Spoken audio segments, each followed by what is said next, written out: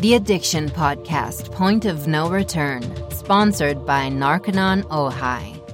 Hello, and welcome to the Addiction Podcast, Point of No Return. My name is Joni Siegel, and I'm the host for this podcast. When a person is addicted to drugs and or alcohol, the myriad of choices of treatment can be overwhelming. Narconon Ojai is a residential treatment facility that addresses the physical, mental, and spiritual aspects of addiction.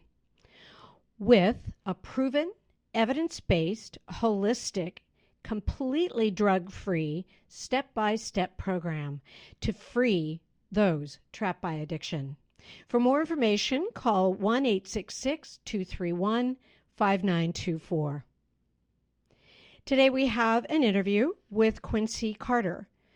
Quincy Carter was a player for the Dallas Cowboys, and he will likely go down in history as one of the most fascinating figures in the history of the Dallas Cowboys. In December of 2006, he was arrested for drug-related issues, and now his goal is to become a high school coach. At 42, he's a man who sounds like he's finally comfortable owning all of it. Without further ado, let's talk to Quincy Carter and get his story. Quincy Carter, thank you for being on the podcast today and being willing to share your story. Oh, thank you for having me. I really appreciate it. Well, I just feel that all of the stories that we tell on the podcast, you know, while there's a similarity that either the person or someone they know is addicted, there's differences. And we hope that with every story we tell, that someone listening will take some piece of that and get help. Mm-hmm. Do you know? That's kind of the whole purpose. So, So go back to your beginning. How did you get started on drugs and alcohol? I got started with marijuana first. I was 16 years old, actually marijuana and alcohol. I was 16 years old, and me and my buddies decided to go in a local elementary parking lot where, close to where I went to high school at, and we wanted to have a little drink-a-thon. And so we all, went and got 2 40s, a piece, the big Budweiser 40s. And we just started downing them. I downed my first one and, kind of felt happy, I guess. Don't know exactly. Can't describe exactly that feeling, to be honest with you. But then halfway down my second one, maybe a quarter in, I started throwing up everywhere. Oh, and and so that was my first experience. But then I smoked weed right after that, because then we rolled up or whatever. I smoked weed right after that, and I'll never forget that feeling. That was the best feeling I had ever, felt up until that, 16 years I had been living on Earth. I'm talking like I'm dead or something. But yeah. Well, you were in school, right, Quincy? At that time, you were in school. I was in high school. Yes, were you playing sports in high school? Yeah, I started playing sports at a very young age: basketball, baseball, and football. And I was doing 3 at the same time during this experience I'm telling you about. Okay.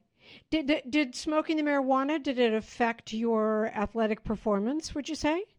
At the time, you couldn't tell me it did, but definitely, as I went back and started watching films and things like that, I could tell when I was making quicker decisions, and then when my decision making wasn't as quick. And then plus, playing the quarterback position, you got to be on your A game every time you step out on that field, not only for yourself, but for the 10 other guys who are dependent on you.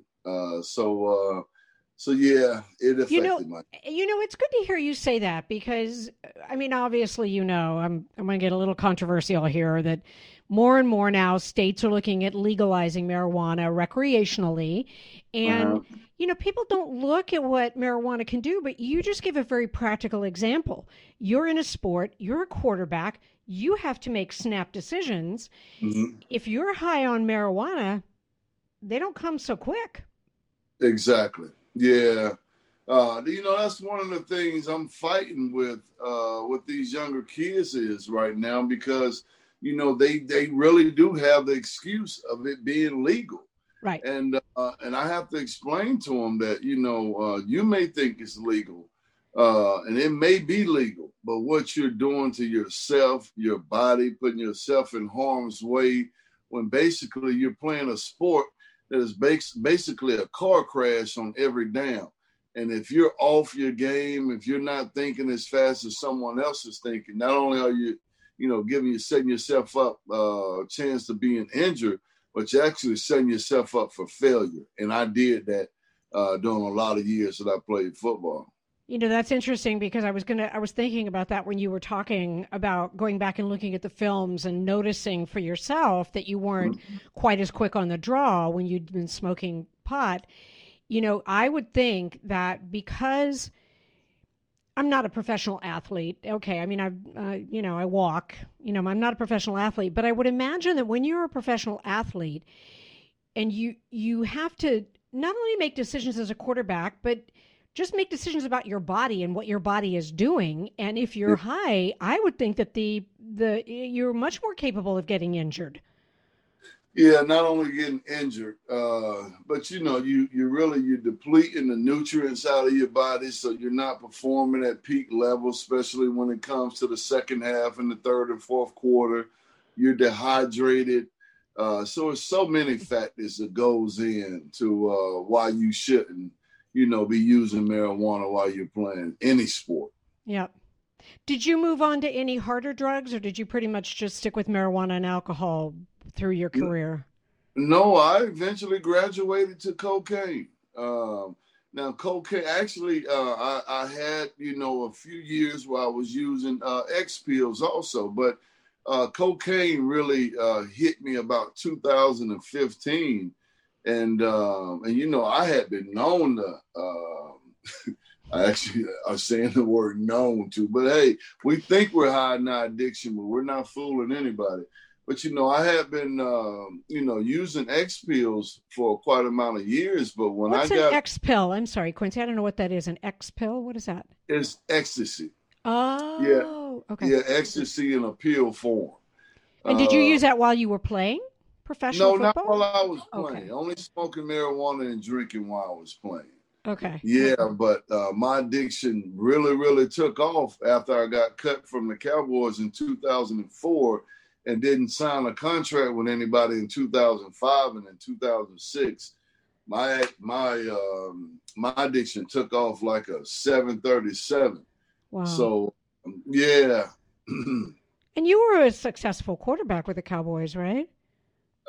Sometimes I give myself too much credit and and say, I want to say I had this great 4-year career, but I did. I put some pretty good time in, had some moments, but I stopped myself. I stopped myself to where God was taking me simply because, I couldn't stop smoking and drinking.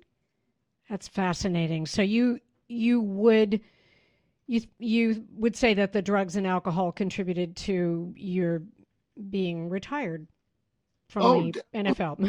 It played a major part, and it's the reason why I lost my first job with the Dallas Cowboys, and then after that, it's trying to get a team to buy in to trust me, and then when you got everybody around.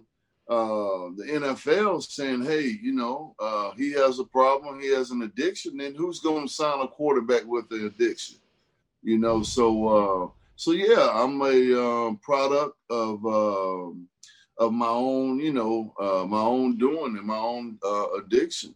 Right. Did you do painkillers at all while you were playing for the NFL? Something, I didn't get into them. And one of the reasons why I really didn't, to be honest with you, because I was smoking so much marijuana. So basically, I substituted the pain pills for marijuana, to be honest with you. Yeah. You were still feeling no pain. Yeah, exactly. Exactly. Yeah. I'm sorry that your career went that way. And I'm sure I'm not as sorry as you are that it went that way. So you got fired by the Cowboys, and what what happened then? Continue with your story from that point. Well, I went to the New York Jets about 3 weeks after being released, and I ended up playing the whole season with the New York Jets. After the season, I was asked to come back and sign with the New York Jets, but my ego wanted to test the free agent market to see if I could still be a starter in the NFL, and I didn't want to be a backup for Chad Pennington at the time, which, ultimately was a real bad decision considering everything that was being said behind me, behind closed doors. And, I mean, they were true. And so I didn't get signed in 05. And then 06 rolled around. I actually signed with the Montreal Alouettes, which came short-lived after getting released from that team after about 3 days of practice because of an argument that I had with the general manager. So, man, things just really, really started to snowball after 2005. And I really could never get it together, put any real time in to stay sober enough for an NFL team to trust to sign me. My best shot was, honestly, is when I met Hollywood Henderson. I ended up going to rehab in December of 07 after meeting him down in West Palm, the Hanley Center, and spent about 2 months in rehab and then about 3 months in sober living. And then, Hollywood wanted me to stay there, really get some time up under my belt, really, work the steps, work a program. And I was half-heartedly doing it. And just got this bright idea to call the arena football team the next day after I had seen them play the Kansas City Brigade, called the management the next day. And yeah, they were ecstatic, to sign me. And so I was reaching out for that love and reaching out for things that, that God could have gave me, the program could have gave me. And I went outside of it. And so I ended up calling them. They flew me out 2 days later. You don't even want to hear the conversation or even a rebuttal of it that I had with Hollywood, but you can imagine. And I went up to Kansas City, and I got a shot with the Miami Dolphins 3 or 4 months later in August in training camp. Bill Parcells called me from Miami, which he was the head coach in Dallas when he fired me, but now he was working in the front office as the president now, and they knew just because they couldn't test the drug test that I had, the sample that I gave them, they couldn't test it because I basically put hot water in the cup because I had started using it again. Started using it again. And they couldn't sign me. They wouldn't sign me just because they couldn't even test the test. So this thing just really snowballed on me. And then after not being able to get signed by the Dolphins, then that whole just snowball that I had picked up, from getting cut from the Cowboys and, everything not getting signed, it just my addiction just ramped back up for another couple of years before I could just look up and say, hey, dude, what are you doing? That's after 2 DUIs, 3 weed charges. What else did I have? I had a domestic in there. So it just really fell to pieces real fast. You are listening to the Addiction Podcast, Point of No Return. For more information on the podcast or to reach out if you have a story you would like to share with us, go to our Facebook page by the same name, or you can email us at theaddictionpodcast@yahoo.com, or go to our website, theaddictionpodcast.com, or call us at 727-314-7080. And please remember to subscribe to our podcast wherever you listen to podcasts and give us a 5-star review. For more information on our sponsor, Narconon Ojai, visit their website at narcononohai.org. That's NARCONONOJAI.org. Or call 1-866-231-5924. That's 1-866-231-5924. Sometimes. The hardest thing about getting someone into recovery is getting them to agree to treatment. Bobby Newman, a certified drug counselor with 30 years experience and an over 85% success rate as an interventionist, has created a series of 12 videos that you can use right now to learn every step to get your loved one to agree to treatment. Call 1-833-918-0008 today and say the word podcast to get a 10% discount. Or go to newmaninterventions.com and type in the word podcast for a 10% discount. This service comes with a free 1-hour consultation with Bobby. Did you have a family at the time? Were you married ever? Or? I wasn't married, but I think I was working on my 5th child at the time. Okay. And by 2009, I actually added 2 more to the family back in 2013 and 14. I've got a 7-year-old and a 6-year-old. So I'm up to 7 kids now. Wow. Oh my goodness. Wow. Yes. Yes. So, and they're actually right behind me too here, but they're the loves of my life, man. I'm sure. Yeah. So what was it, Quincy, what was your point of no return? What was that wake up call where obviously it wasn't when Hollywood yelled at you about it. So yeah. What caused you to get to that point where you said you had to get clean? Man, it was last year of July. And, it's funny. I was just talking to the young lady just over the weekend about this. And me and her, she was my girlfriend at the time. We went to a boxing match. We went to go watch a fight. It was Pacquiao and Thurman fight. It was in July of last year, 2019. And of course, I was drinking, smoking, snorting coke.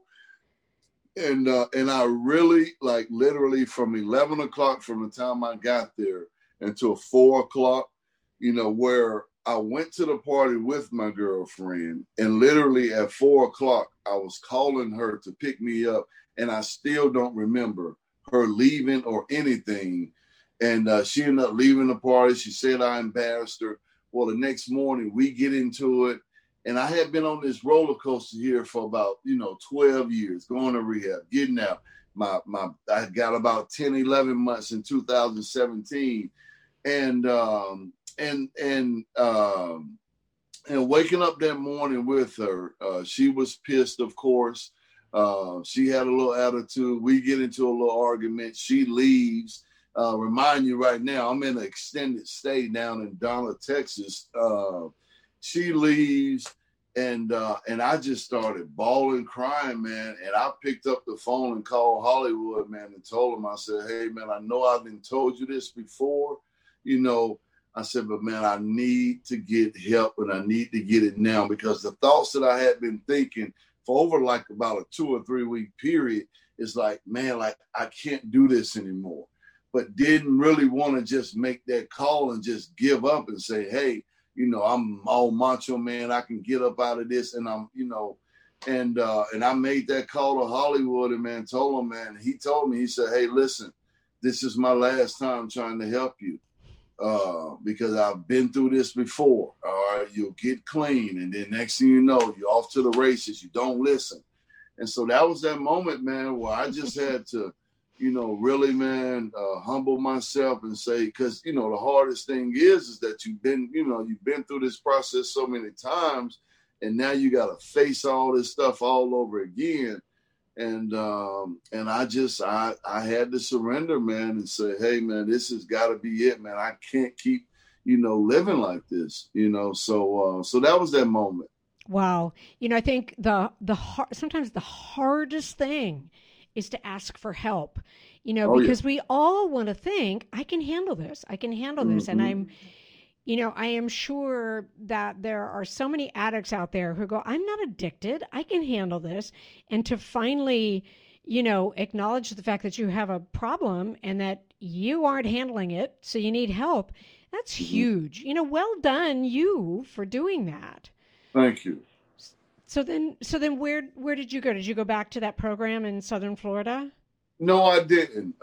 He's got a good friend of his. I don't mean to name drop, but Marcia Stone. Okay. She's the owner, CEO of BRC, and he gave her a call. They called me back on three-way within about 3 to 5 minutes. She told me she had somebody on the way. If I really wanted to get clean and sober, it's a great place up in Maynard, Texas, right outside of here of Austin. Okay. And they were down in Donna, Texas, in less than 5 hours. Wow. To pick me up. Yeah. So how long have you been clean and sober? I've been clean now 15 months. Wow. Yeah. That's a huge accomplishment. I mean, it's Oh, huge. yeah. I know Yeah. that when you're going through that, you have to do it one day at a time. Yeah. Now, let's see, what is that, like 450 days, maybe? Something like that? Something, I don't even count. I'm so blessed to have Hollywood in my life. And I'll tell you this quick story. The reason why I don't even count, because I got guys like this in my life that I'm really listening to now. But I was telling him, this was Wednesday or Thursday, right before his 37th anniversary on yesterday, actually. And I was asking, I said, yeah, man, you got a big day coming up on on Sunday, because it was like Wednesday. I said, on Sunday, you got a big day coming up. And he said, his words to me was, yeah, if I make it. Like, what? So when you got people in your life like that who look at recovery, I mean, to me, those words were like, like he looks at recovery like he just got sober yesterday. You know what I mean? So I couldn't tell you how many days it is, but I can tell you it's 15 months. That's awesome. Well, because you have to work at it every day. Every day when you wake up, you have the choice to either be clean that day or go find a dealer. And you make that choice every day. And I applaud you for making the right choice. I mean, you have so much to give, I think, with your story. Do you go around and talk to high school students and high school players and such? I do. I've talked to quite a few high schools here in the last months or so. I got the honor of doing University of Texas San Antonio football chapel on this Friday coming up. So I'm excited about that. I've got my own quarterback school here in Austin, but I do camps all over across the nation. So it's plenty of opportunities that have arisen for me to go out and share my story. And man, I'm just trying to come from a point of view of you don't want this misery right here. You know what I mean? I thank God every day, man, for His grace and His mercy to get back to even some respectability of myself. Yes. Dang anybody else. You know what I mean? Just for myself to be able to look myself in the mirror, and I can actually smile now, man. So, and I thank God every day for that, man. You hit the nail on the head. What you have to get back is your own self-respect, and you've done that. And until you get your own self-respect, it doesn't really matter whether other people tell you you're doing good. You have to know for yourself. Yeah. We in our addiction, we could care less what anybody thought about us. It was all about that man in the mirror, and that's how it's been. And I can actually smile at myself now. That's right. And I think one of the most special things is you can impart that viewpoint in the people that you train to be quarterbacks, the kids who come to you, the camps that you run, because you're not someone like me who hasn't had an addiction problem going, hey, say no to drugs. You're someone who's saying, hey, you want to be a professional quarterback? Yeah, well, let me tell you how to ruin it. Exactly. And that's going to be my message on Friday. I can't wait. I don't want to spoil it. It's been a little incident that happened. And so now it really fits into how I'm living my life, the things that have derailed me. And so yeah, I'm excited about that. I really am. But for anybody, for any kid out there, but to really get, because see, this is the age, the 19 to 22, where you're really defining who you're getting ready to be. when you hit 30, the decisions that you're making, and then putting yourself in a position where you are successful, and then you're not chasing, that marijuana or that alcohol or that coke, or you never know where it get to, heroin, crack. I can go on and on. So I'm really excited to talk to this age group on Friday. I really am. I think that's awesome. I hope that this whole COVID thing blows over and you have a lot more opportunities to do that, because when someone is 16 like you were, you don't look at what life's going to be like when you're 30. And you don't look at what are the long-term effects if I continue to smoke marijuana and continue to drink alcohol. You just don't look at it. And you can get in front of them and you can say, I'll tell you what it looks like. I'll tell you exactly what it looks like when you reach 30. You may think, 30, that's so many years away. Yeah, not so much. You can tell them. I think that's awesome. Hey, if people wanted to reach you and have you come and speak, how do they do that? How do they find you?